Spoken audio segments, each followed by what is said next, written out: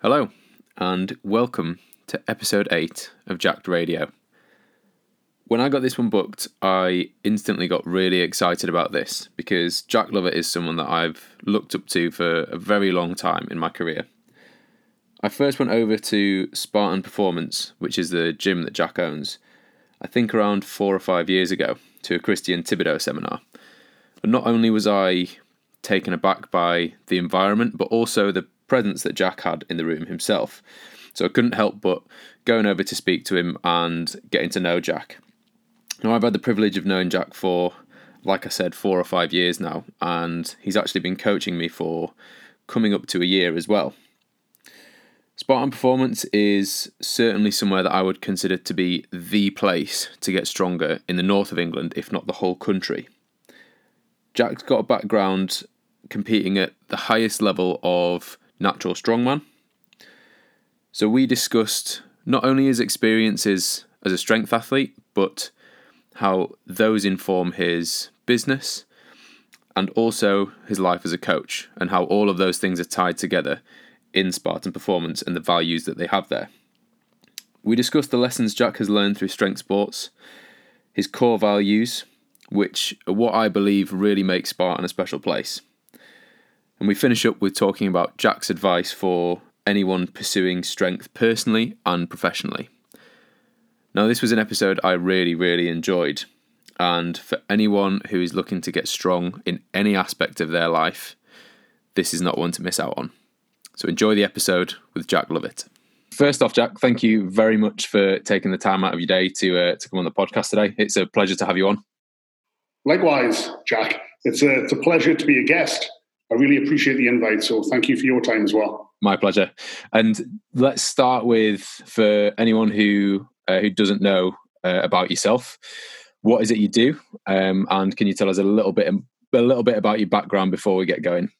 Certainly. Well, my name's Jack Lovett, and I thought I would get that in there because I believe your previous guest was Alex Clark. Yes, yeah, we've had Alex on already. For some reason, Alex thinks I'm French and that my name is Jacques Lovett. I've heard him say that a few times on the podcast. Yeah.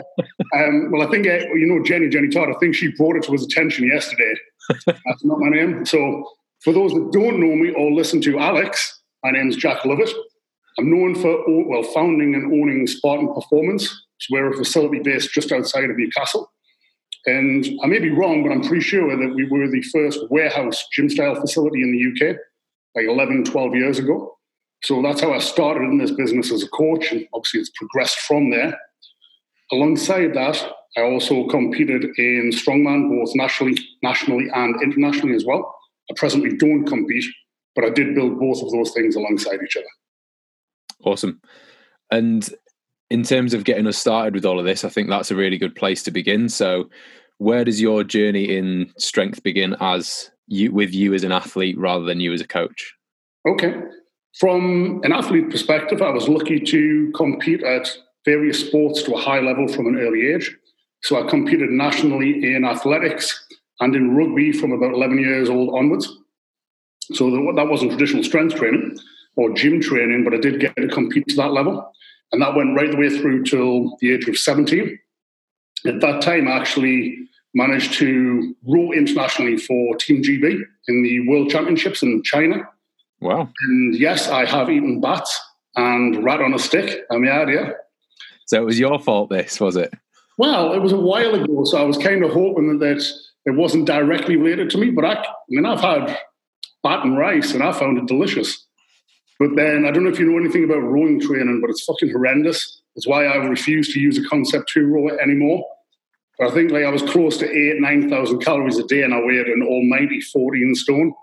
The training was that demanding. I also worked generally, at least in the summer months when I was at school, I would work for either on a farm, building sites, or actually as a bin man. So I had a really physical job during the day, plus all the training for the rowing. So I was starving all the time. So by the time we got there, I was pretty hungry. But about 70, and I did manage to experience another side to international sport as well. In that sort of time period, I went to a school in Newcastle, the Royal Grammar School, and they did have some semblance of a strength training program. So for the time, they had a great gym, and they did expose us to it a little bit, but I'll admit it was fairly intermittent. So predominantly my physical training outside of the athletics would have been working on farms from a young age, working on building sites, etc. So very manual labour intensive. Once university finished, though, and that sort of, those competitions fell by the wayside, partly because I suffered a shoulder separation, which put me out for quite a period of time, and also partly because I let myself slip. I lost that competitive edge. But once I came back from that, then I started to expose myself to, structured strength training. I also sort of participated recreationally in MMA and CrossFit. So that kind of takes us up to pre-strongman for me anyway. Okay, so it's a pretty diverse background of training across all sorts of sports then. Absolutely, and I consider myself very lucky for that. And what was the kind of point, or what was the thing that got you into strongman from there then? Well, I've always loved strongman, and I think I've used this example in the past when people have asked. I still remember Christmas 1995. World's Strongest Man was on the TV at Christmas, as it used to be until very recently. And there was a guy called Manfred Herbel. I think he's from the same Austrian town as Arnold Schwarzenegger came from. And he had fucking huge arms. So I must have been, 10, 11 years old. I saw that on the television, bought Magnus for Magnuson, the greats from that time. And I was captivated by it. No idea why, but that was on the television. And that really sort of inspired me from a very young age. Not necessarily to become a strongman, but that just really it struck a chord deep within me. So from that point, I was always a fan of strongman. And then as I was probably becoming more successful in my sport, approaching my late teens, Mariusz Pudzianowski came around. So not only did he perform like no humans ever performed before, he did that whilst looking pretty much like no humans ever looked before as well whilst doing that. So that was out there as well. And that kind of gave me the bug for strongman. But I never thought that I would be able to compete. Actually, around about that period of time in my late teens, I trained out of a gym that had some sort of affiliation with strongman. So this was the time when Glenn Ross would have been UK champ. A guy called Steve Brooks, who's a local guy, he was competing. So there was some semblance of that training within the gym, but it didn't seem to be open to me for a variety of reasons. At the time, I interpreted it because those that did were willing to do things that I wasn't willing to do. But that's not necessarily means that was the case. That's just the way I interpreted it. So it felt like it was a step too far for me, but I always loved it. Then obviously I started to train more seriously for strength training. I took a huge passion in it. I consider myself a little bit of a historian, so I'm fascinated by the works of Bruce Kubick, dinosaur training, looking back to, Eugene Sandown, George Hackenschmidt, people in historically very strong people. So my training was influenced by that. So I always had it in the back of my mind that I would love to do something like that. And then perchance, and this was actually whilst I had Spartan, or I just opened Spartan, on a T Nation forum, I saw an advert for Britain's Natural Strongest Man. And I'll admit at the time, though my opinion has changed, the natural side did appeal to me. But also the events, they were things that I loved. And the weights, seemed within reach. So I thought I would give it a shot. And it worked out pretty well. So I kind of ran with it from there. Cool. And what were some of your successes in strongman then, from competing in Britain's Natural Strongest Man? Where did it kind of take you from there? Again, I consider myself pretty fortunate. The very first year, I actually won it. So my first ever competition, I became Britain's Natural Strongest Man champion. For what that's worth as well. Some people, when they've heard me say that, assume that I felt like I was the strongest human in Britain at the time. I don't pretend to be that, but there was a decent level of competition or athlete in that particular competition. I'm assuming you follow Phil Learney? Yes, I do. Well, yeah, so Phil was competing in that competition. Oh, cool. I kicked his ass, even though Phil doesn't say that. No, he was an incredibly strong guy. There was a good level of competitor, a guy called Ben France. So because I won that, it kind of put me not on a pedestal, but it put me in a certain position. So to me, the only competition after that was to defend my title. And again, I was lucky enough to defend that the second year. So in 2010, I defended that title. I will say, though, the standard of competition increased massively between 2009 and 2010. I don't think it would be inaccurate for me to say that it was pretty easy to win the first one. And that's not a disrespect to the guys that I was competing against. The event suited me. You saw my background. I was pretty athletic, pretty explosive. So it kind of worked out well. The year after, there were a lot of good people. And there was one individual in particular that was really fucking good. And that guy's went on to some tremendous things in the strength sport world as well. So that victory was pretty good. And I do put that up there as high on the accomplishments. But key for me was it exposed me to something called World Natural Strongest Man, which I had no clue even existed at the time. There was actually a referee in the British final in 2010 after I'd won that actually said, "Did you know there's a Worlds? Do you want to get involved?" So, I thank him for that. So I reached out. That got me so I won the Britons again in the bank holiday August. The World's final was that Halloween, that October. And that was a massive step up. That was legitimately a massive step up, not only in terms of the level of the athlete, because I was positively tiny. I remember when I got off the plane and there was competitors like 6'8", 160, 170 kilos. I think I was an almighty 110 kilos at the time, which for me is pretty small. So the standard was there, but also the weights, they were, massive. Plus the scope of the competition, it was televised. It was, despite not many people having heard about it, it was a pretty damn big deal over there. So that exposed me to that. And I'm going to use the phrase lucky again. That was awesome for me, that foot in the door, because at the time with that sort of federation, you were flown around the world, all expenses paid, plus some really good prize money. So I got to see the world. There were competitions in south of France, in Hungary, in Canada, in Dubai, in Australia, Sweden. They were all over the place. So that really, for a few years, exposed, let me see the world, but also compete to what I consider to be a really good level as well. So no idea what your actual original question was there, Jack. You caught me reminiscing. But that was pretty much what I got to experience, that side of things. That's awesome. And it sounds like it's, a journey not only of competing, but also of wider experiences there too. It, honestly, if looking back, but I'd have probably said at the time as well, it really helped me grow as a person. Not only from the point that I had to go out of my comfort zone. Believe it or not, I've never actually, despite holding lots of competitions, I've never competed at my gym. I've never competed in local competitions. So for me, the first one was in London, and then it was off around the world, whether I had support or not. But I met some wonderful people of all nationalities, and the camaraderie that you get, but also I think the maturity that it brings. I've got to be careful using that term because I'm really not that mature. But the ability to meet, to converse, because you're not just there and competing, you have time before the competition, time afterwards. I built some friendships that still last to this day. So it was an awesome experience, and I'm very grateful that I got to experience it. Yeah, it sounds fantastic. And if we look at the opposite side of that, then what are some of the challenges and maybe potentially some of the failures that you experienced in strongman, and how did you kind of work to overcome them both mentally and physically? Well, I suppose the biggest failure was I didn't win World Natural Strongest Man. Out of all the competitions, the highest I placed was second. Mm-hmm. The first comp I finished, the lowest I ever placed was 9th. That was my first time. And the last time I competed at the final was 5th place. That was actually the one that I was most proud of. So from a failure standpoint, I didn't get to win it. But at the same time, in the time that I competed there, I didn't deserve to win it. I wasn't good enough.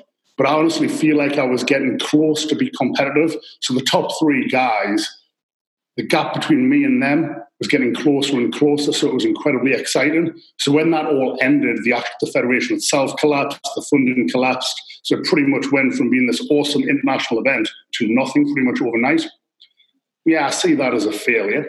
If you're looking, that was potentially out of my hands because it stopped out of my control. For me personally, the challenge that I would face is I'm actually not that strong. So I've never been the best statically. So despite having those titles, if I was to tell you my static lifts at the time, they wouldn't pretty good, I suppose, but they're not going to set the world on fire. The way that strongman worked well for me and probably appealed from a young age, I love flipping tires, pulling trucks, loading Atlas stones, moving events, the dynamic things. Maybe that's why Mariusz Pudzianowski appeals so much to me, because I view him as the ultimate strength athlete, not necessarily the strongest person to move an object from A to B once, and that's it. He was incredibly dynamic. Mm. Now, I'm no Mariusz Pudzianowski, but I believe that I had those sort of qualities. I was very explosive in nature, but I had decent muscular endurance. So I was good at those events, but the ones that you need to excel, especially at the high level, naturally that wasn't my forte, so I had to work at those. So those were definitely challenges then, and they're even a challenge now because I'm still in the game of trying to be as strong as I possibly can. I have physical gifts. I have an aptitude to certain physicality, but at the same time, like everybody else, I do have weaknesses or things that don't inherently come easily to me.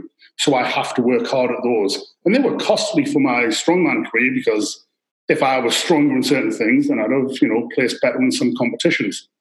But I don't think I did too badly either. I must admit, you talking about Mariusz Pudzianowski takes me back to being a kid watching him on World's Strongest Man as well at Christmas. He was an absolute phenomenal athlete, wasn't he? It's like, I'm no fan of golf. In fact, anybody I know that plays golf generally gets the piss taken out of them from me because I'm ignorant, I'm naive, but it's also easy to do so. But I could watch Tiger Woods play on YouTube repeatedly. I have no interest in swimming from a personal standpoint, competitive swimming. But I could watch Michael Phelps win 365 gold medals whilst eating pizza any day of the week. If you watch somebody at the top of their game, irrespective of sport, the Williams sisters playing tennis. I don't profess to be an enormous tennis fan, but you can't help but just sit down and awe and see that. In fact, I was consulting with a professional motorbike rider, and he was telling me he was a big fan of Valentino Rossi. I'd heard the name, but I wasn't particularly well-versed. Yet I can check out some of his highlights of races and the amazing things that he did throughout his career. And you just can't help but it just transcends the sport, if that makes any sense. It transcends sport itself. For strongman, in my opinion, Mariusz Pudzianowski was that enigma. Something that anybody could watch. You don't have to be a fan of strongman and go, fuck me, what is that? It was amazing. So I'm glad you feel the same way. Absolutely. It's that level of mastery of your craft that's just, you can tell, sets someone apart. They make it look effortless.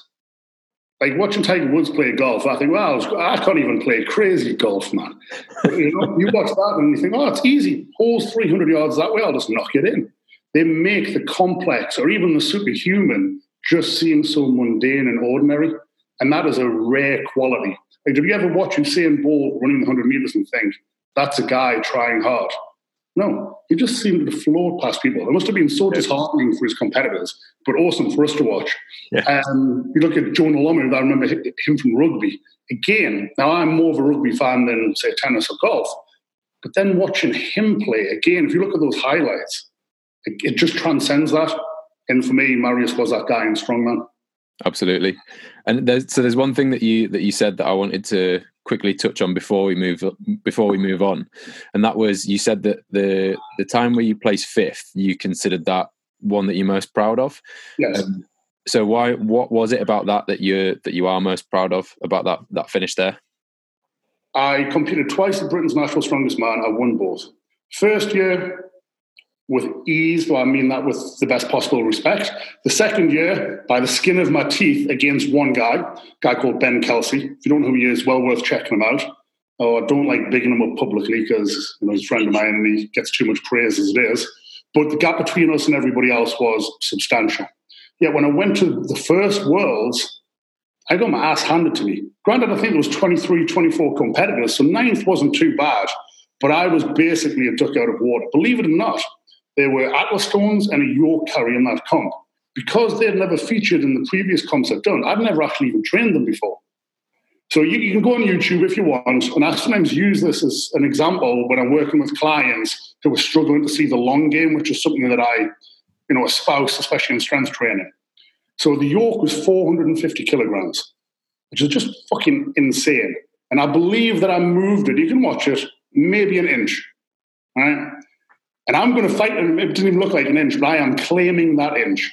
It nearly fucking killed me. And yet there were guys there that were, there was plenty struggling, but there was others that were completing that course. I got my arse handed to me. I didn't even know how to pick an Atlas stone up. I didn't know how to use tacky. So basically, I was humbled.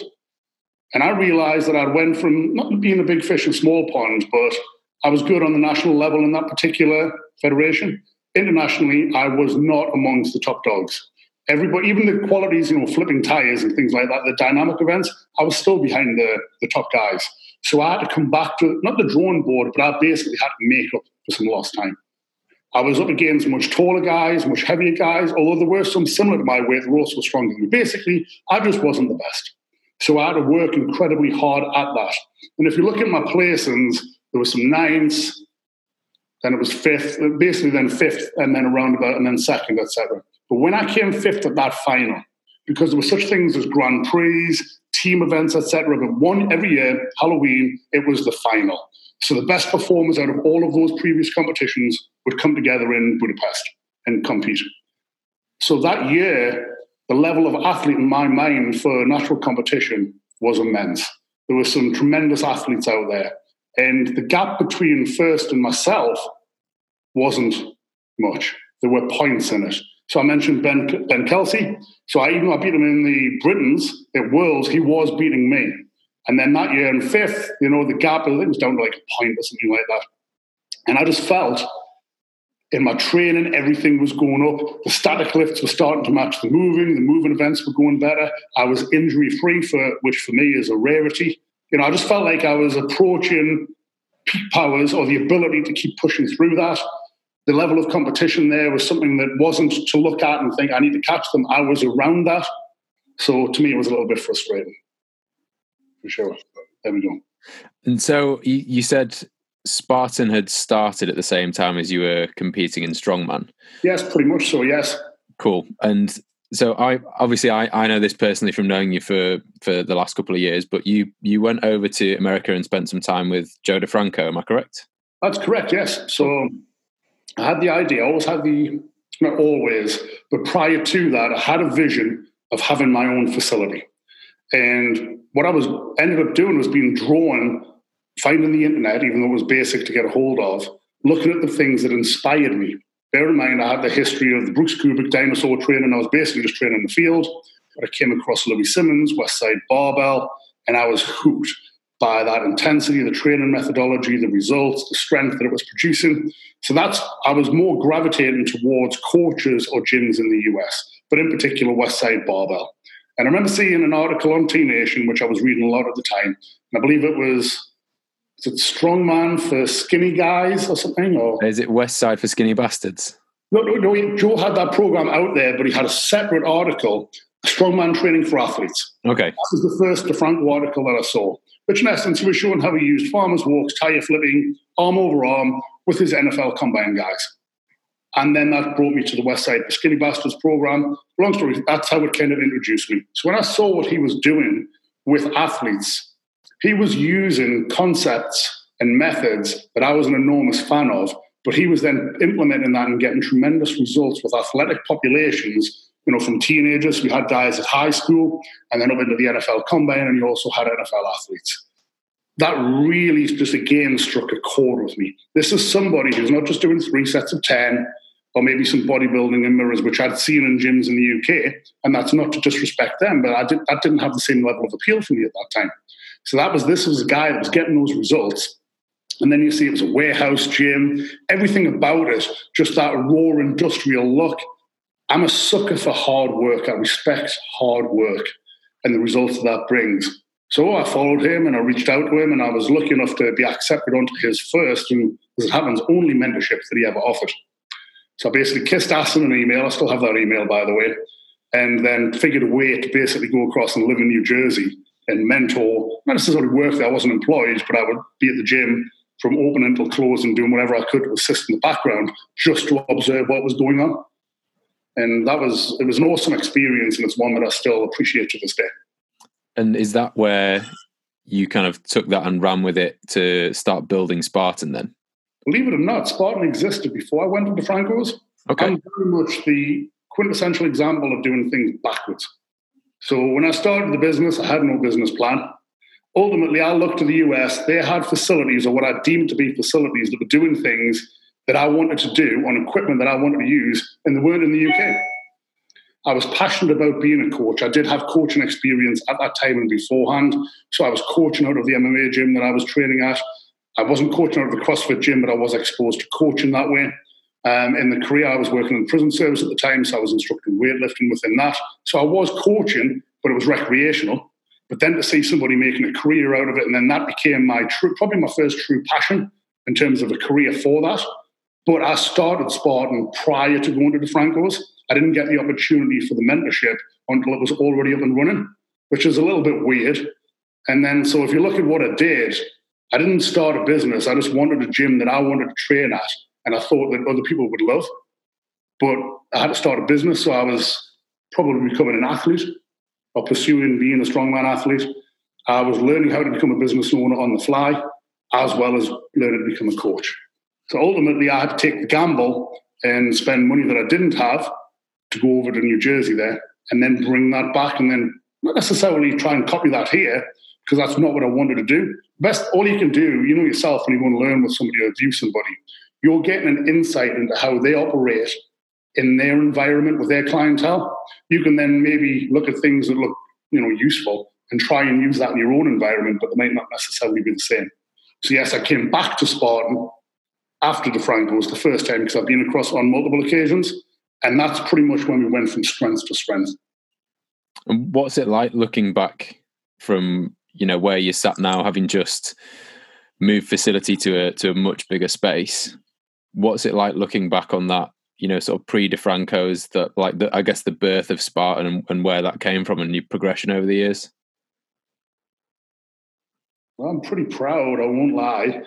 I do have some satisfaction, a lot of satisfaction, especially if I'm to pause and take a look. And I'll admit this particular time during the enforced closure, that has given me a period of time for reflection, because up to that point, well, that's the only time my business has been closed in the last 12 years. It's pretty much been, full throttle, trying to become the best athlete I could, trying to become the best coach I could, and then trying to become the best business owner as I could, all at the same time. I don't necessarily recommend that as how others should do it. So it's nice to be able to stop, not necessarily smell the roses, but appreciate what you've managed to build. So I do feel proud over that, but probably most proud because there are a lot of similarities. Many of the things that I wanted out of my facility, things that I was trying to achieve pre-DeFranco's, but especially post-DeFranco's, they're still here. I'm still proudly in a warehouse in an industrial estate. I still proudly have power racks. I still proudly, predominantly operate or see the value in the barbell, the dumbbell, the body weight, the kettlebell, sleds and prowlers, things like that. Granted, we've increased our equipment range, etc. The facility has developed to probably be a bit more user-friendly, shall we say. But I think that initial DNA, our identity, it hasn't changed. So I use the term results-based strength training to define Spartan performance. That's what it was then. It has had to adapt to ensure that it becomes a successful business, because there's a very big difference between having a gym and having a successful business. They are two very different things. And I wouldn't say that there's had to be compromises made along the way, but ultimately you have to look at things from a different, or not solely from the perspective of, I'm going to go in there and go to war and live like a goddamn god and everything's going to be perfect. That works incredibly well for me personally when I train and when I competed, but you can't necessarily have a business solely built upon that. Or at least not in my experience, to be still going strong after the amount of years that we have, if you know what I mean. But it is nice. I'm happy with what I've got, but I'm probably equally, if not more so, happy that our identity hasn't really changed much over that time. And I can testify that Spartan has by far the best hack squat I have ever used. Well, there we go. There's no higher praise. And I mean that. Yeah. At the end of the day, you're an accomplished coach yourself. Exposure to numerous facilities around the UK. You work in Pioneer in Newcastle, a great facility with some great people. So to hear that coming from, a coach that I respect, I genuinely appreciate that. Thank you. My pleasure. Honestly, it's also been a pleasure to see Spartan grow from strength to strength as well. So I obviously kind of first discovered you guys through the seminars that you ran. And it's been pretty cool to watch from the outside of how you've grown over the last couple of years and see that progression as well. So it's I think it's probably just as good for people to stop and look back on how much Spartan's given them too. Okay, that's nice to hear. I really appreciate that you feel that way. Hopefully, we've had a positive influence, a positive touch on other people over the years to get to this point. Yeah, I'm absolutely sure you have. And one thing that I think is interesting that I do see with a lot of people who've been both successful in business and in their sports pursuits is how the kind of two inform each other. Or even if we look at yourself as an athlete and as a businessman and as a coach, do you think there are things in each of those that help kind of separate parts? So do you take things from being an athlete that help you as a coach, or being an athlete that help you as a businessman? Yes, I do actually. Let's categorize being an athlete as strength training, because it's pretty much strength sport. And that's probably the main reason why I'm so passionate, why we are a results-based strength training facility, why I'm so passionate about strength training. It's pretty much in the title of anything I ever use. Strength training has given me so much in my life outside of the gym, not just inside of the gym or inside of a competition. So yes, I've been able to develop my physique and strength in the gym. Yes, I've been fortunate enough to compete at a high level around the world. So it gave me that. But the benefits, the qualities, they transcend the gym floor. And this is, again, something that I like to talk about, especially with my younger athletes, so the youth athletes who come in, children who come in with us as well. So if I look at the things that help me to become successful competing, you have to see the bigger picture. You have to play the long game, because strength doesn't come overnight. It is a pursuit that's achieved over years at a time. Even decades, you can measure progress.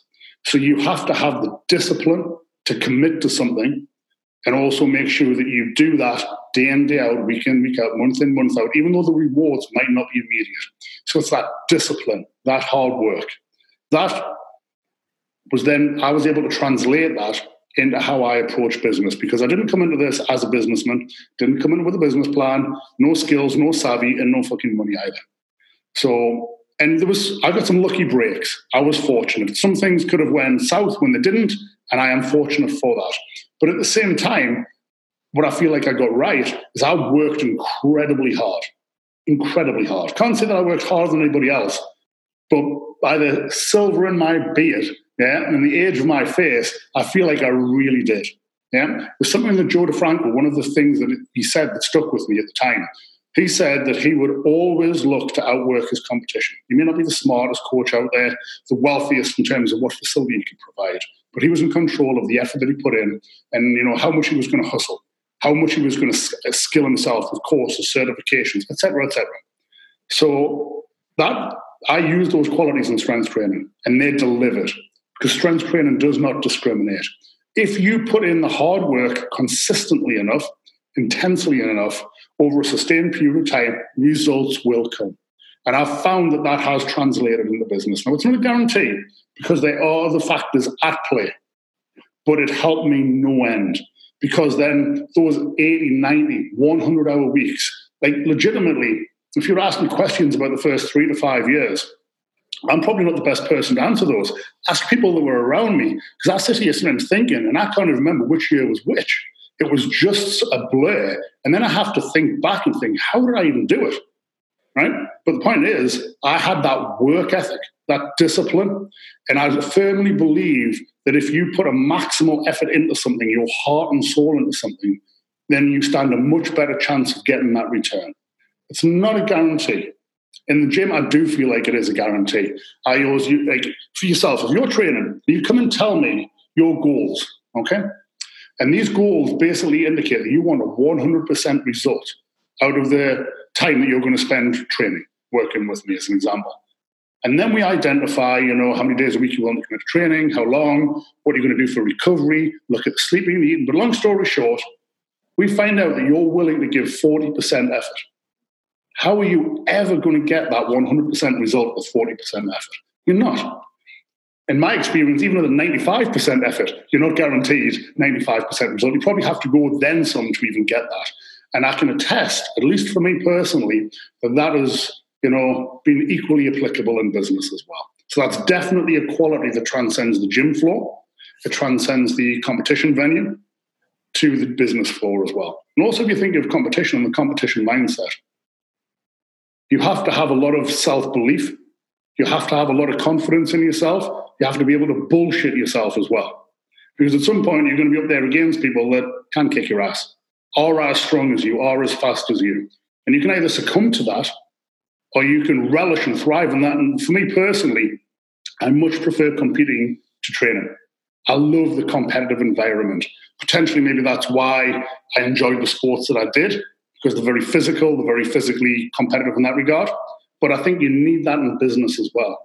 You need to be able to relish the hardships. Like, you look at the industry we're in, like, unfortunately, we're closed right now, but prior to that, especially where you're located, if you threw a stone out your gym door, you'd probably hit 25 coaches on the head as you went along there. You know, our business is growing. There's always going to be another gym. I said I was the first warehouse gym in the UK, but Christ knows how many there are now, and that's great, but there's always going to be competition. And I think competition's awesome in business. It's incredibly healthy as well.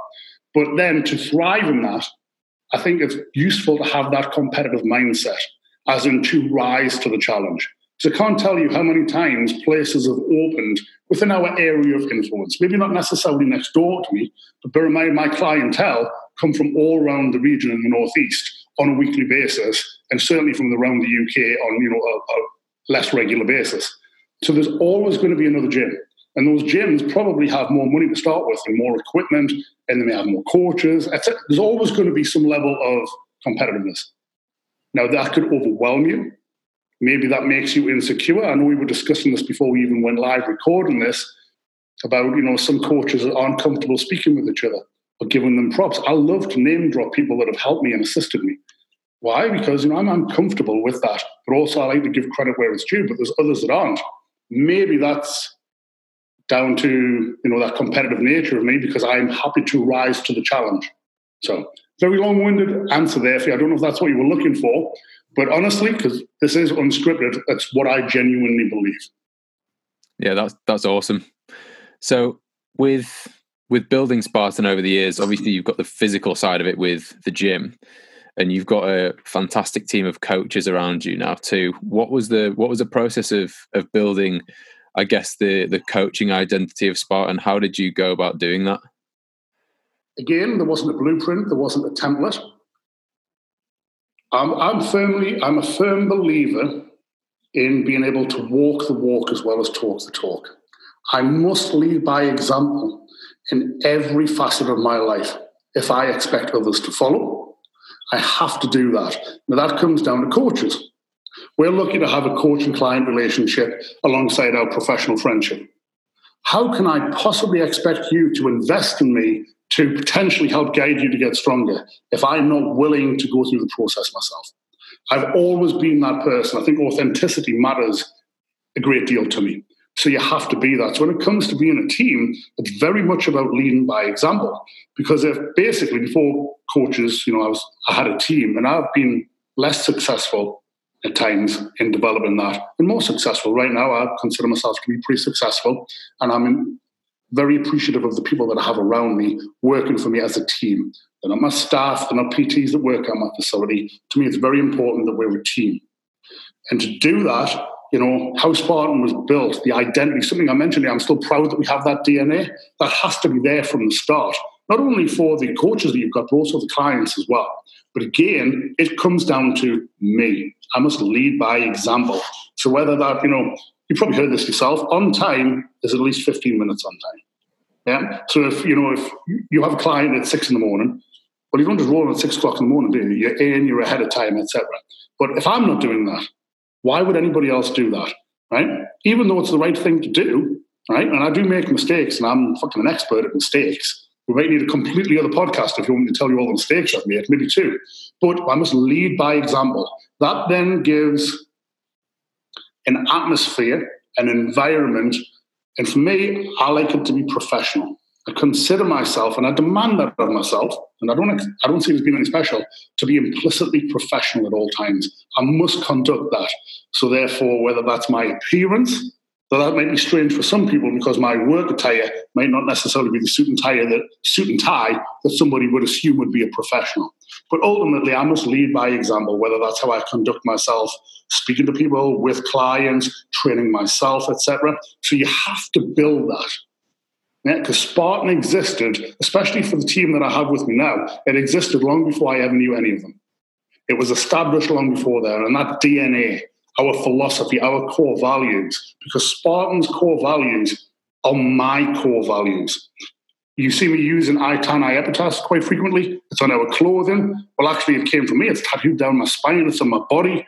I don't necessarily recommend people have to get a tattoo, although quite a few clients do have a tattooed on their body. It's in Spartan. But that is me. That's my personality. This is who I am. These are my values as an individual. And I've been lucky enough to be able to build a business around those. That's what I expect. So if somebody's coming in, and this is before we worry about qualifications or skills of coaching or anything else like that, it just has to be that attitude. I think that's probably the best way. I'm probably lost for words right now, maybe not describing as well as I should. But if you have that standard, in my opinion, you're going to get two types of people. Those that will be hopefully inspired, or at least aspire to rise to that standard, providing I maintain it. And I'll be honest with you, Jack, I've let those standards slip occasionally over the years, and I've only got myself to blame for that. But at the same time, if I maintain those, I want people to aspire to them. So that's one type of person. The other isn't, won't aspire to that. They're not motivated by that. That's not a criticism of them. They're just not the same type of people as me. But to me, that's what Spartan is. That's the atmosphere. That's what you should be getting as a client, as a customer of what we do. So hopefully that helps, obviously, my team develop. At the same time, that's all well and good, but we need that unquenchable thirst for knowledge. So even though I can say I'm the hardest worker in the room and all this, that doesn't take away from that. So yes, I can walk the walk, but we very much still need to be able to talk the talk. Our knife can never be too sharp. Our skill set, our toolbox can never be too full. So it's not like I went to the Franco's, I was the first guy in the UK to go there, and then that's it. No. I've put in thousands of hours beyond that, and tens of thousands, hundreds of thousands of pounds perhaps, in education, not only for myself, but also for my team beyond that. And that continues to this day. So maybe that then, plays a part in the identity of the team and how we've had the level of success that we have. But I'd like to mention that doesn't make us the success story. I'm far from the finished article. Spartan is far from the finished article. We are not as good as we can be. And even if we get there, I'd always want to look to be better. And I can hopefully say that about my team with I'm not trying to be disrespectful or ungrateful for their efforts. But for me, especially as professionals in this business, we should always want more. And maybe that comes back to your previous question about an athlete. If you were satisfied with your performance level, if you're satisfied with your total from your last meet, what the fuck can we achieve? Nothing, because you're happy. You reach the peak of that mountain, and that's fine, right? I thrive on people that want to improve, that want to get that extra strength. But that doesn't make the people who don't want that any lesser people. But ultimately, how can I help somebody who's happy with what they've got? I can't. I'm always striving for that little bit more. And that's another long-winded answer to a question that I forgot. You can interrupt me, you can stop me anytime. No, it's great. It's great. So at Spartan, you've just kind of talking about what you've said there, some of the things you've said there. Obviously, it is built around these values of aspiring to more and rising to the challenge. And you've coached some pretty elite level athletes in numerous sports. And that goes from cage fighters to football players to motocross athletes and to world's strongest man and women competitors as well. What do you think it takes for someone to achieve that level of that level in their sport?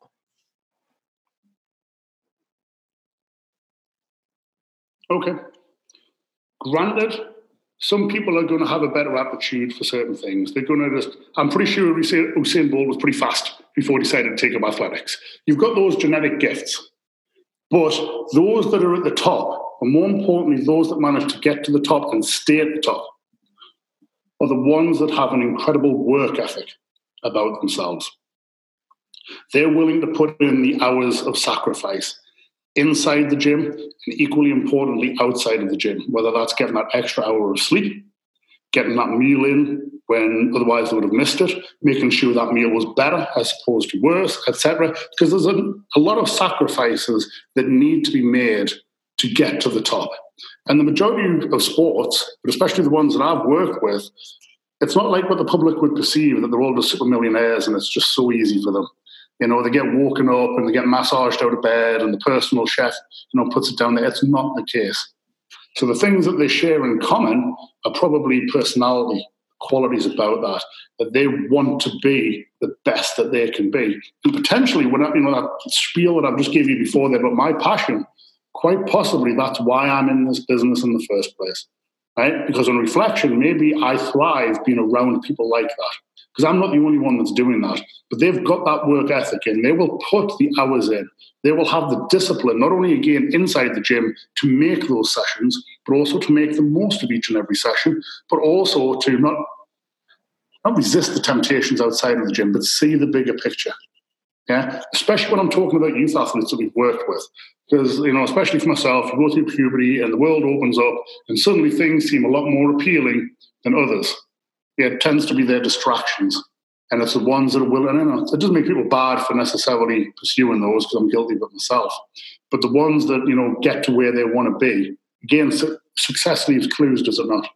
So if you look at all of those, and if there's any world champion that I've worked with, or any athlete that's been able to compete to a high level, right? Because not everyone gets to become world champion. That's why I love competitive sport. There can only be one winner, all right? But it doesn't mean that you don't give it a good shot. But all those that have achieved any high level, and especially over a sustained period of time, they're doing certain things in common, and they're qualities that I respect massively. And it is great to see. And I think one of the best things that I've certainly experienced coming to train at Spartan is that you can have an environment where, at one side of the room, one of the coaches is leading a class of, young kids who are learning how to move in loads of different ways. And then on the other side of the room, you've got someone doing a one-to-one session who is there to improve their strength and their body composition away from a 9-to-5 job.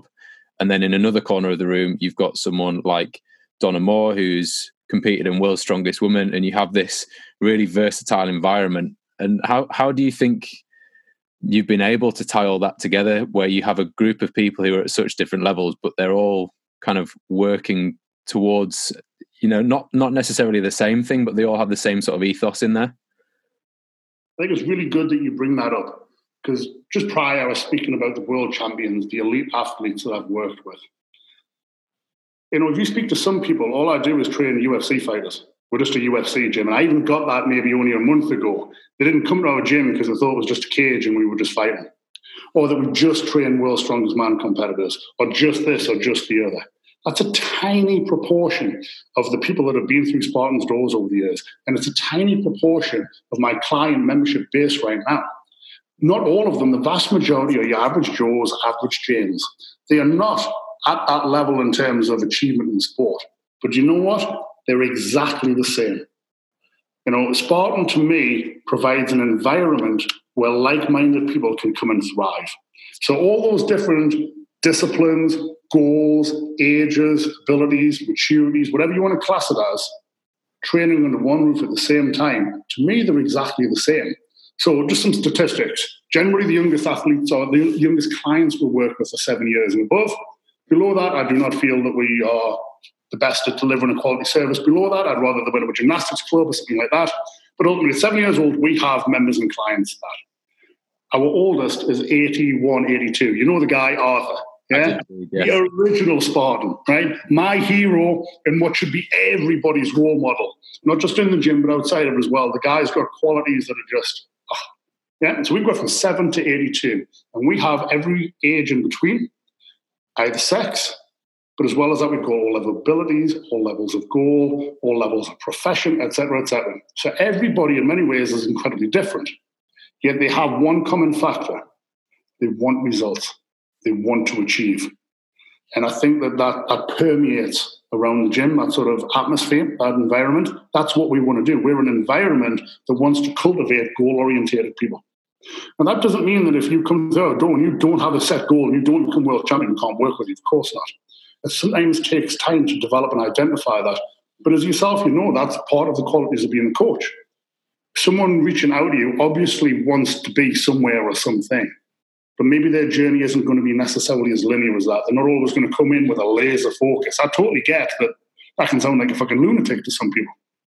But ultimately, everybody that we have has a goal. And it's our job to basically help them achieve that goal. It just so happens that we can facilitate that through strength training, results-based strength training. But again, and you know this, but many people don't. So Donna Moore, in my opinion, the greatest female strength athlete that there is, but especially on the World's Strongest Woman front, she strength trains here. But how she strength trains will be very different to a professional UFC fighter, and also very different to potentially how this Arthur guy happens to train, or how you train, or how I train. But we can all benefit from strength training. It's our job as coaches to identify the right tool, the right method for the individuals at the right time. So you might come in here and see our strength training for 7-year-olds just be some movement and coordination drills and team skill drills on the turf. As far as I'm concerned, we're developing strength, potentially physical strength, but also mental strength, that maturity and things like that. So I think they can coexist because they're probably more similar than they are different, if that makes any sense. And it certainly makes my job, in my opinion, so much easier, because if you come into an environment like that, where everybody's kicking ass, everybody's training with a purpose or a goal, well, to me, that's an environment that breeds success. It's conducive. I want to be around like-minded people. I stand a much better chance of being able to achieve that, in my opinion, in that environment, as opposed to being around one where people aren't necessarily like that. And maybe that's, a big factor in the success we've had.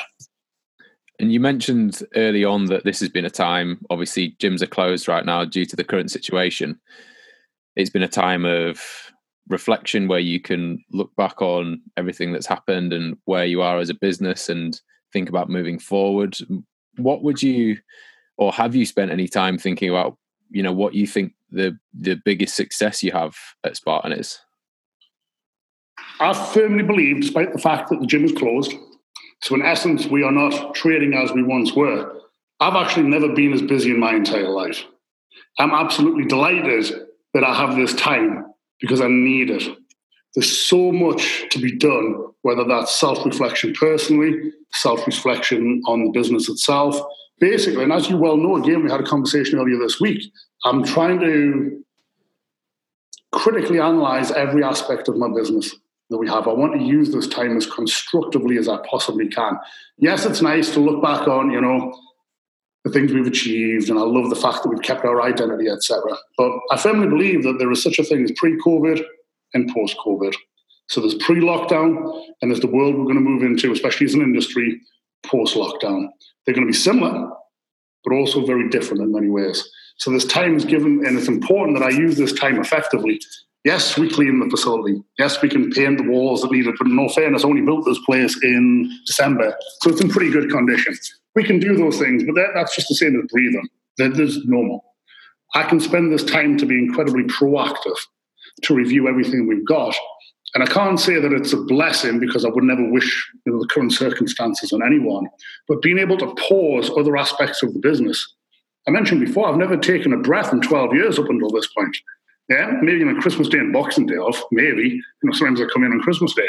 But, beyond that, it's very easy to focus on the big fires or the things that you see, but you might lose track of other things. And I'm well aware that of the mistakes I've made or might have overlooked things. This time can be used incredibly constructively, incredibly positively.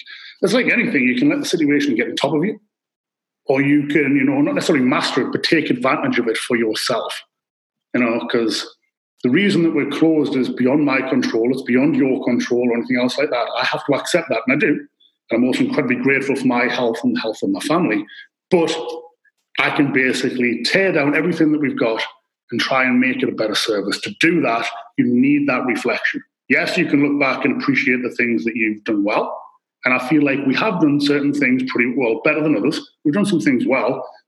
But to me, it can be a very valuable time. And that's only going to put us in a position to come out of this, stronger. Because it's certainly going to be challenging times ahead. I think, and I could come across as super optimistic and think it's going to be plain sailing. It's not, especially in our industry. Not all gyms are going to come out of this. Not all the PTs, coaches are going to come out of this in terms of being in employment or anything else like that. And I don't say that with any satisfaction. I don't wish that on anybody, but those are the cold facts. I want to use this time as constructively as possible, as proactively as possible, not only to improve myself, to improve my business as well, but I have to acknowledge I have team members. I have 3 full-time members of staff that work with me, coaches. I want to do the best by them as well. So if we don't use that time, this time now like that, we're not going to do it. Likewise for yourself, slightly different environment, but I'm pretty sure that you're not just chilling in the garden every day watching your dog eat mud. No, that's a skill. At the end of the day, you have the best interests of your clients at heart. So if you work predominantly one-to-one with clients on site out of Pioneer, but now I know you were doing online coaching as well, but that was just a small proportion. The majority was in person. Now everybody's online. So how have you had to adapt? How can you then still be, that voice of reason, the authority that they need? So it's not just me that's having to adapt, and I've got no doubt you're using that time wisely, and hopefully many others are. And if you're not, start using it. Absolutely. It's certainly been a time where I think all of us at Pioneer have tried to do the same thing. I think it's a time where you can really kind of step up. And like you said, I think it's taking that mindset of rising to the challenge, I think, with your business, if that's possible. I know for some people it won't be, but if you're in a position like myself or you where you can still serve people, it is rising to that challenge and I guess leading from the front. You have to. I'm very much, I see life, I see strength training, competing, and I see business as a sink or swim situation. I'm a shark. If I stop swimming, I'm going to fucking die. Right? That's how I feel about every set or every rep that I push into myself. Whether I get the outcome I want or not, is a different matter. But that's how I approach it. And I urge anybody in a position right now in the industry that circumstances will be different. But we can all improve somehow. You can be proactive somehow. Maybe you can't serve your clientele at all. I'm not entirely sure how that would be, because even for a caveman like myself, I've been made aware of something called Skype. And what's this one called? Zoom? Zoom. And, there's ways to communicate. It's an opportunity to become more diverse, to upskill yourself. And maybe areas, I couldn't have given a shit what Zoom was before this. Yeah. But there's always something that you can do. I use this analogy when people train, like, well, one, I'm an expert in being injured myself, but everyone, especially in strength training, are going to be injured at some point. Too many times I see people focusing on what they can't do. Focus on what you can. You've got a broken arm? Well, you've got another arm. You've got two legs. There's just always something that you can do. And I'll look back to one of my idols, Andy Bolden, guy that you've had the pleasure of working with as well. Yes, recently he's got the biggest hands I've ever seen. Yeah, stretched by those deadlifts. Yeah, so normal. You need to meet Mark Felix if you haven't yet. I think they're on a different level to Andy's, but Andy, in my opinion, the greatest deadlifter in powerlifting history. Already an accomplished athlete, a legend, long before I ever had the pleasure of knowing him. But I've been lucky enough to get to know him and become good friends with him as well. I've even been lucky enough to be able to coach him in some regard. Though I would like to disclaim it, I'm not taking any credit for any of his lifts. But the fact that I happened to be around him also coincided when he had big health scare. Issues that he's very public about in terms of his kidneys, etc. And basically the hell the guy's been through for the last few years. And not once, whether it was in person, whether it was speaking over the phone, via a message, did I ever see anything less than absolute positivity.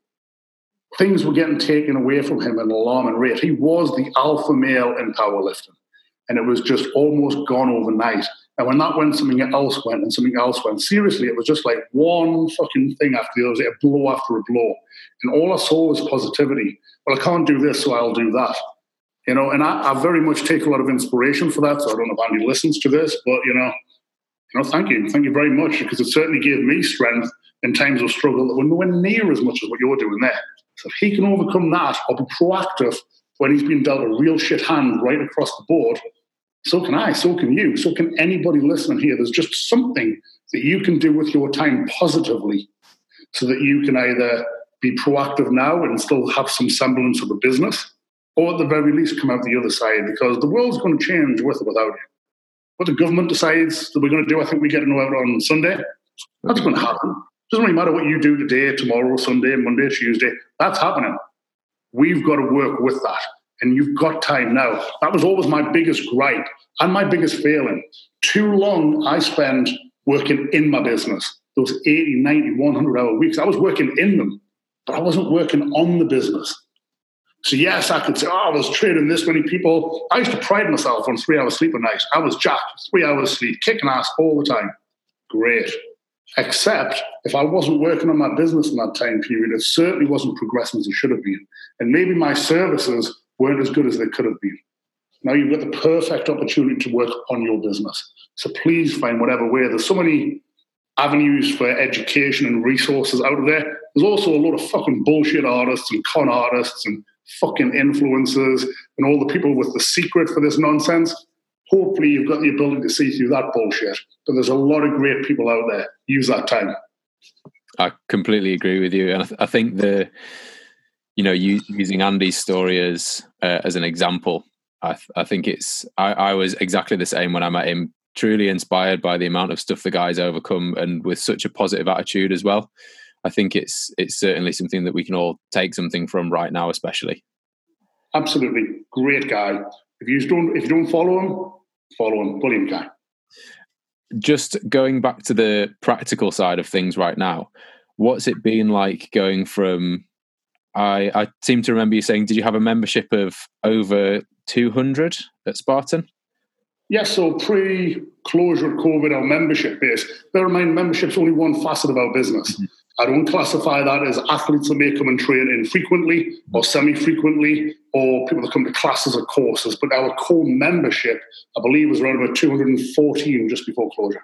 Okay, so you've gone from having, even if we just take that number on its own, that many people coming into Spartan.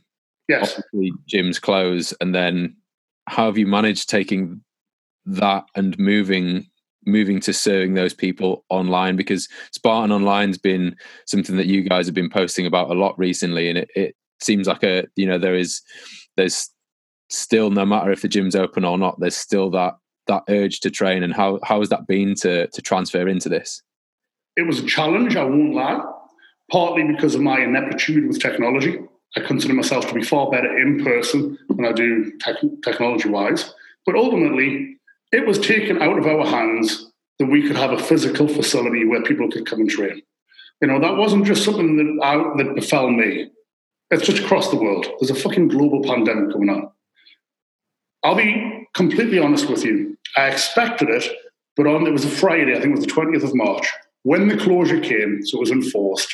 I was actually driving back to the gym, and I pulled up into the car, and I shed a couple of tears. The emotion got to me at the moment there. I was looking back at everything that I'd done to get where I was, and at that moment, it overwhelmed me because it felt like it was all being taken away. And I kind of succumbed to my worst fears over it. It wasn't particularly long, but I'd be lying to you if I was to suggest that I didn't have a moment of weakness.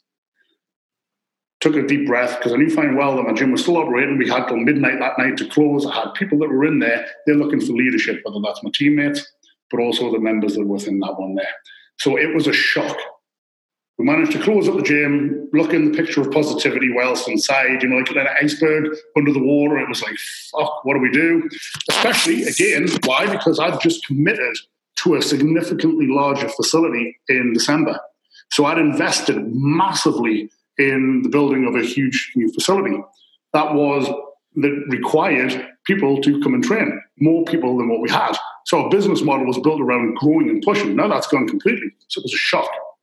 But then you sit down and you basically just think, impartially, critically about it. There's always a way. So what we did is we basically had our membership base. Now, what can I do? And say, right, guys, we're being closed by the government. Thanks, I'll come back to you in the future. No, because there's always something that I could do. What are my members coming to me for? What are our clients coming to us for? The only thing that they can't get right now is physical access to our equipment. And even then, that's not true because I loaned out as much of my equipment as I possibly could to my membership base.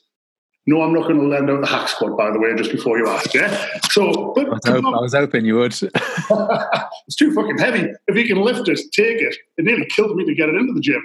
So the only thing in reality, so we closed on the Friday night. Normally we're open on a Saturday, but ostensibly the only difference from the following Monday morning was that they would not have physical access to the facility. But is that really all that Spartan is? If it was, then we would be fucked. It was just a myth. It's a lie that we're living. But it's not. We have the expertise, the knowledge, the skill set, not only of myself, though I'm reasonably humble, but probably not. I've walked the walk and talked the talk for quite a period of time. I've gotten results over a long period of time with a huge range of people.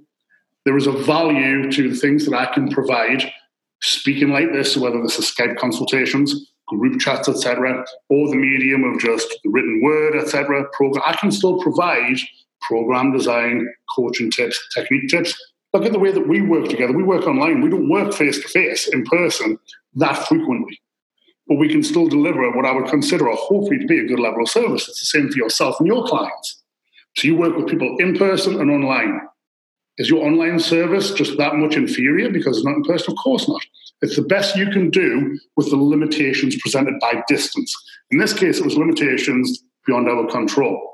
So if they don't have access to the facility, it was my job to lead by example, because bear in mind, to an extent, I was supported by my team, but as well as that, then we're furloughed, so it's not quite the same. But ultimately, it's my job to lead by example and to show my clientele that we will basically operate to the best of our ability within the constraints that we have.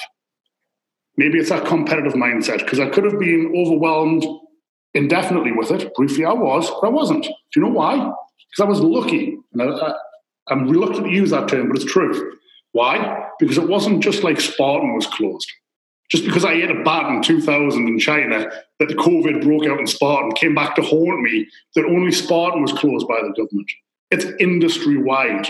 So every gym is closed. So it's not like my membership base could say, well, we really love training at Spartan, coaching, etc., but I can go to the gym down the road. Well, actually, I'm sure there's some gyms still operating now on the sly in Newcastle, hint, hint. But bar those gyms, we'll talk separately about that one. But predominantly, gyms are closed. That's bad news, guys, because you're playing with people's health. And that's just no good. Anyway, I digress. Ultimately, everyone's closed. So they couldn't say to me, well, actually, unfortunately, we're going to have to take our business elsewhere because they can provide me an on-site facility. Nobody can. So it became my task, my job, to provide the very best level of service that I could in respect of what their memberships gave them. But basically, you want to over-deliver as well. And that's what we've tried to do with Spartan Online. Have we achieved it? Well, I think we've done reasonably well because we have lost very few clients. Now, bear in mind, many leave not because the service has diminished, but unfortunately, their personal circumstances have changed. And I don't care if I'm providing gold bars on my online service. That doesn't take precedent over people's personal circumstances, their home lives. The issues are far greater than whether you can get to the gym right now. But the point being is, if we can over-deliver in the medium that we have, then I think we're doing a good service to our clients. But the key thing, and again, the reflection that I'm talking about, why we had a private discussion only 2 days ago, how can I improve that? Because it's quite possible that as Spartan Online will have to continue for a period of time because there's different dates bandied about. We don't really know which one it is. But I think what we can all agree on is that, let's say it's the 12th of May, hypothetical date, don't even know what day that is. Business may resume, but it will never resume as it was. There will be restrictions in place. How we were pre-COVID, we will not immediately go back to being able to trade as that.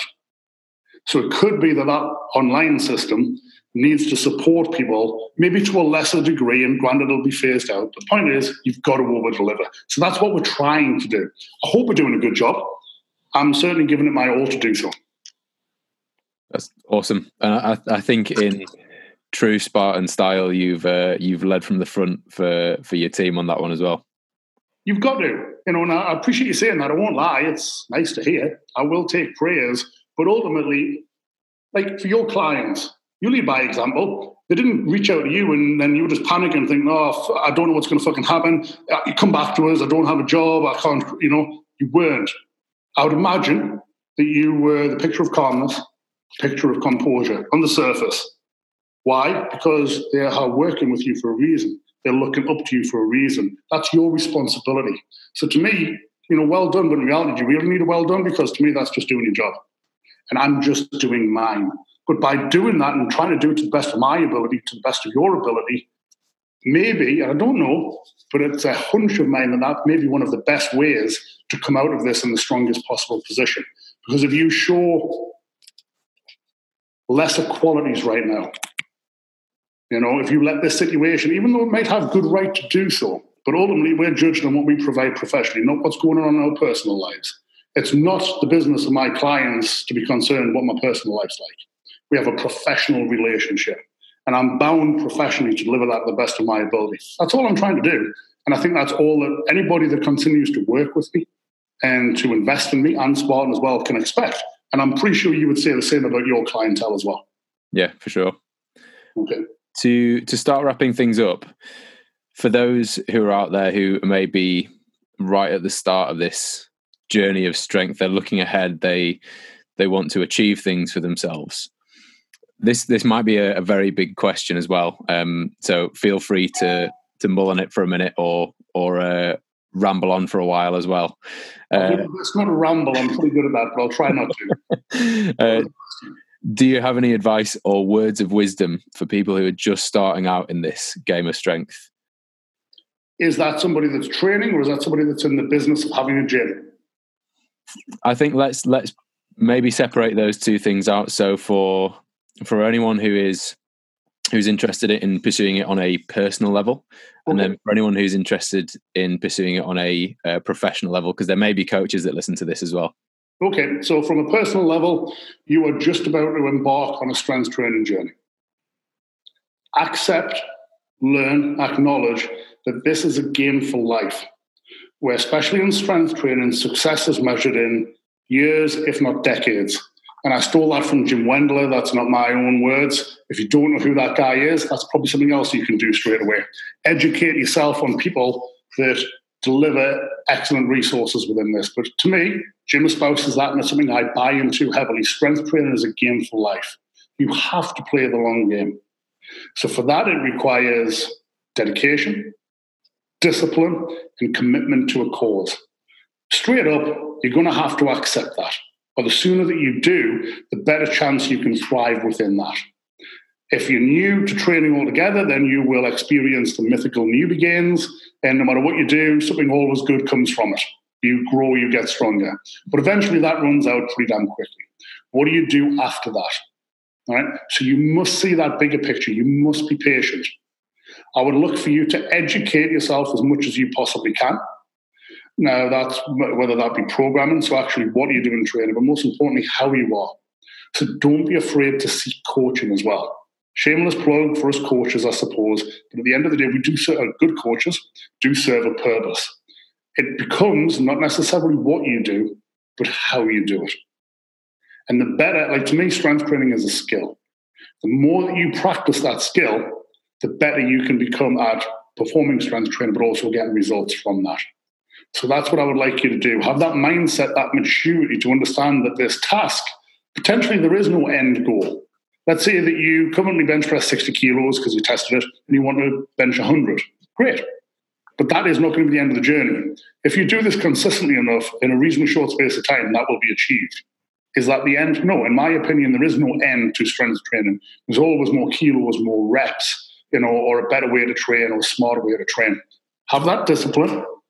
Educate yourself, because I think it's a lot easier to apply yourself to that dedication and time frame if you understand the whys. Now, some people respond very well. They just want to be told what to do. You might have, clients like that, Jack. Just tell me what to do. And often I would thrive in that as well. Seriously, I learned there's an app you can get for your phone, so when you write the Instagram post, it doesn't look like shit. It's called something or other. I don't know, but I could do with getting a hold of that because I get picked up on my grammar all the time. Right, okay. Well, I'll tell you what it is, but it's an app, all right? But basically, you can improve on that side of things. So I educate myself. Find those tools. I can work on those things to try and get better at what I'm doing. It's the same thing when it comes to training as well, all right? Understand why you're doing it. Then you'll be able to perform that just that little bit better as well. Never overlook the value of a coach, whether that's you're just starting out, but also as you get more and more experienced. Yeah? You want to have that accountability. I think those things are important. I could probably waffle on more, but in reality, they're probably the big factors. That's your mental approach to it, your willingness to learn, and also knowing that it's just a case of, just showing up and putting the work in. But the smarter that work can be, chances are the better your results and the less likely that you're going to get injured. Oh yeah, and final point, you will get injured. You have to accept that point. But again, if you have that mental resilience, that discipline, that willingness to learn and to take coaching, in this case from potentially therapists, you can overcome it. So that's from the personal perspective. You asking what can a coach do from a strength training journey? So that's maybe somebody that's just starting out in the industry, wants to work as a coach. Yes. All right, brilliant. Number one, be your own first client. Stole this from Christian Thibodeau. I think anything of use that I've got to say I've just stole off other people, it's fine. I will take the credit. I firmly believe that we have to walk the walk and talk the talk within this industry.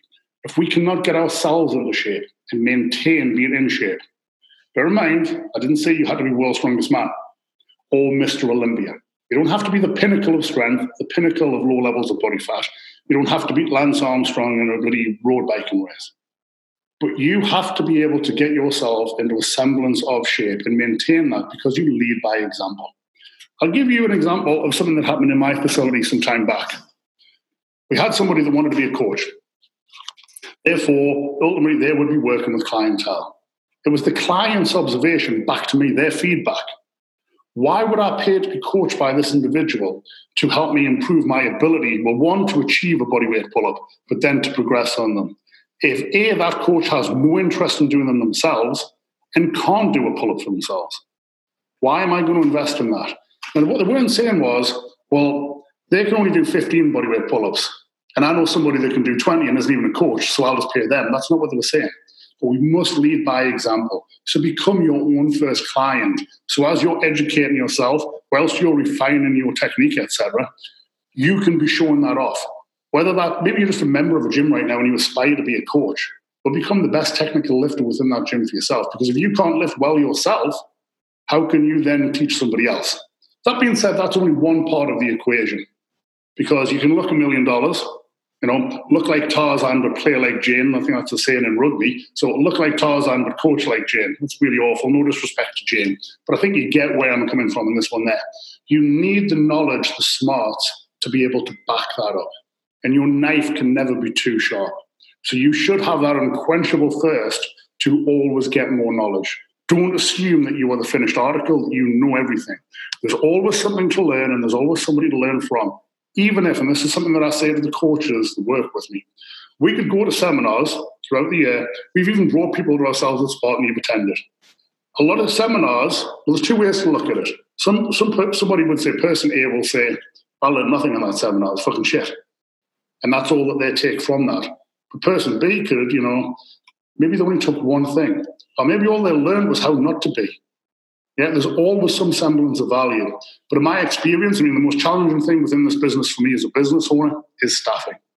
It's proven a nightmare time and time again, and I haven't really solved that conundrum. But ultimately, what I'll look at is I see too many people that aren't willing to put the work into themselves. So they're not going to eat well themselves. They're not going to have good habits within their lifestyle. So why are they then going to become a chargeable authority for somebody else? You're your own first client, lead by example. But at the same time, you must get those skills. Yeah? And that's why I made the mistake back in the day of hiring for qualification. Skills can be learned. Do you know what can't be learned? Attitude. Right? I can't teach somebody the right attitude to have. I can tell you what I think the right attitude is, but it doesn't give you it.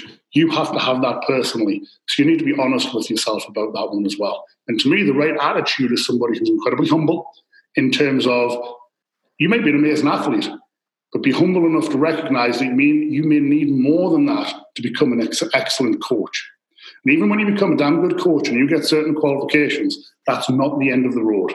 Like I said, I didn't just go to Joe DeFranco in 2009 and then say, fuck it, gym coach, completed it, mate. I'm there. I could have, and I might have, borderlined on that, and it cost me. It cost me professionally. Don't make those mistakes.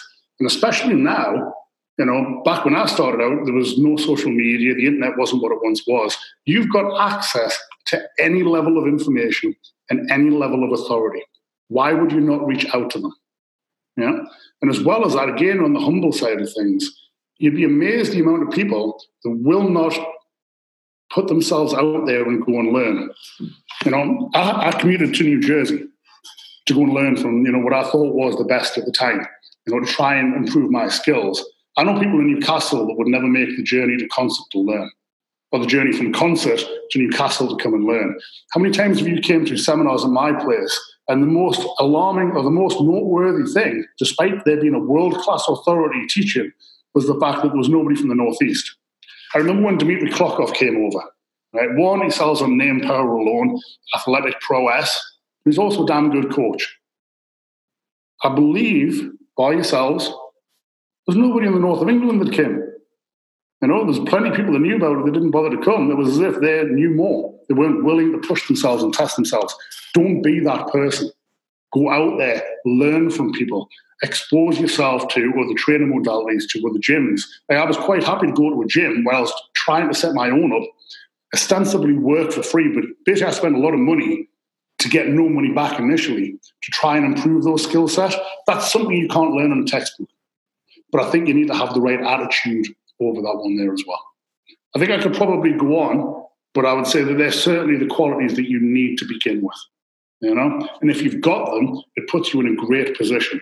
Because I think we're in a great industry, because it's something that, especially society pre-COVID, the level of obesity, etc., within the population we're at, we can impact positively so many more people. Got to be careful how I say this. Training in a gym, physical training, is not a cure for COVID, and it is not a guarantee that you will not get that. But the more physically robust that you are, the better your eating habits, etc., puts you in a better position, in my opinion. So you have the ability, or you can be in the position to have that impact in somebody's life. It's a very privileged position, a profession to pursue, but with that comes, with great power comes great responsibility. What the fuck is that off? Uncle Ben, that's Spider-Man. Yeah, Spider-Man, there we go. Okay, well, I love movies as well. But honestly, it's true. Do those things, and that will put you in a great position. It would certainly elevate you above everybody else, at least in my eyes. So maybe try those things. I think there's some absolutely fantastic messages to finish on as well. And certainly for me, that's what I've got from coming over to Spartan and attending the seminars and speaking to yourself over the years. And I think also looking at that from the personal perspective as well, I think that's a really good attitude for anyone who's starting out to listen to and absorb.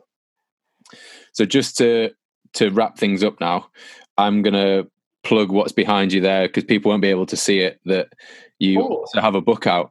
Should I move out of the way? I'm pretty sure I've got a copy lying around somewhere. Can you just kind of let's wrap things up by speaking a little bit about Spartan Strength? Okay.